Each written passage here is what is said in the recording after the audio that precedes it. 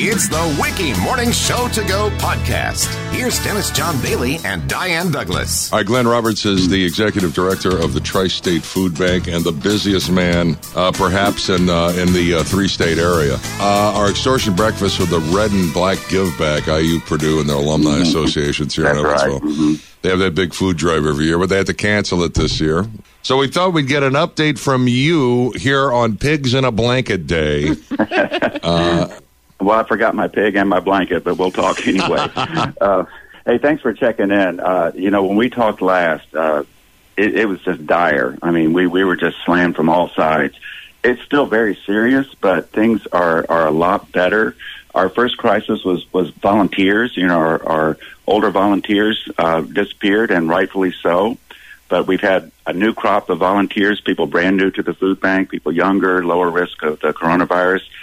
So that's been going well. Last time we talked, we had about 20 of our agencies had closed because of their lack of volunteers. They are starting to come back online. So we have only 15 closed agencies, and they're coming back online, which is good.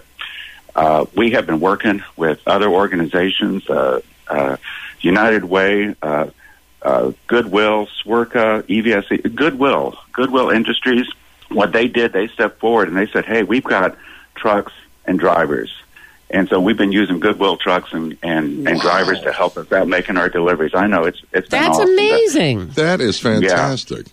So you may see a Goodwill truck driving down the road and it's got Tri-State Food Bank food in it. This community, as always, pulls together the mayor's office, the Welborn Baptist Foundation, EVSC. We're working a lot closer with them, getting extra food to kids. It's been amazing. So we're doing our best. We're seeing the needle move back into the right direction. Our closed agencies, how we'll help them is we'll do a mobile food distribution at their site when they would have done their distribution. So we're helping meet that need there. Yeah, as far as logistics of getting food to you, we've heard that the entire chain has been disrupted. Have you been having issues with that? Yes, indeed. Yeah, the food supply chain is still messed up because, as you see, the grocery stores are still low on items. If they're low on items, we're even lower on items.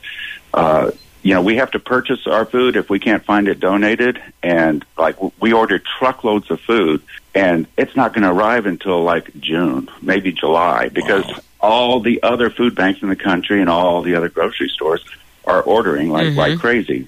Yeah, so there's a backlog on the orders, so we could still use donations to the food bank here. It's the staple items, and what you see is empty shelves in the grocery stores. Well, the things like just canned green beans and corn and peas and carrots, pasta and pasta sauce. And peanut butter? We need that. Peanut butter, applesauce, canned fruit. All the basic staple items. Soup especially. You go to Schnucks and they're almost always out of soup. All right, and cash money too, of course, which you can donate at your website, correct? That's right. And go to our website, tristatefoodbank.org. Find out how you can volunteer. Find out how you can donate food. Big news. National Guard, Indiana National Guard. We requested them. We got 12 soldiers working at the food bank every day to help us move food around the warehouse. They're on forklifts. They're packing boxes. They're unloading and loading trucks. So we've called in the troops to help us lick this Quite problem. Literally. That's amazing. Yeah, thank gosh for the National Guard, Yeah, they have been amazing. Thank you, and thank you, Tri-State, for helping us out. And there's word that they're working on a huge drive-in food drive. So you can actually drive by and drop the food off. First part of May, we'll let you know the details when we have it.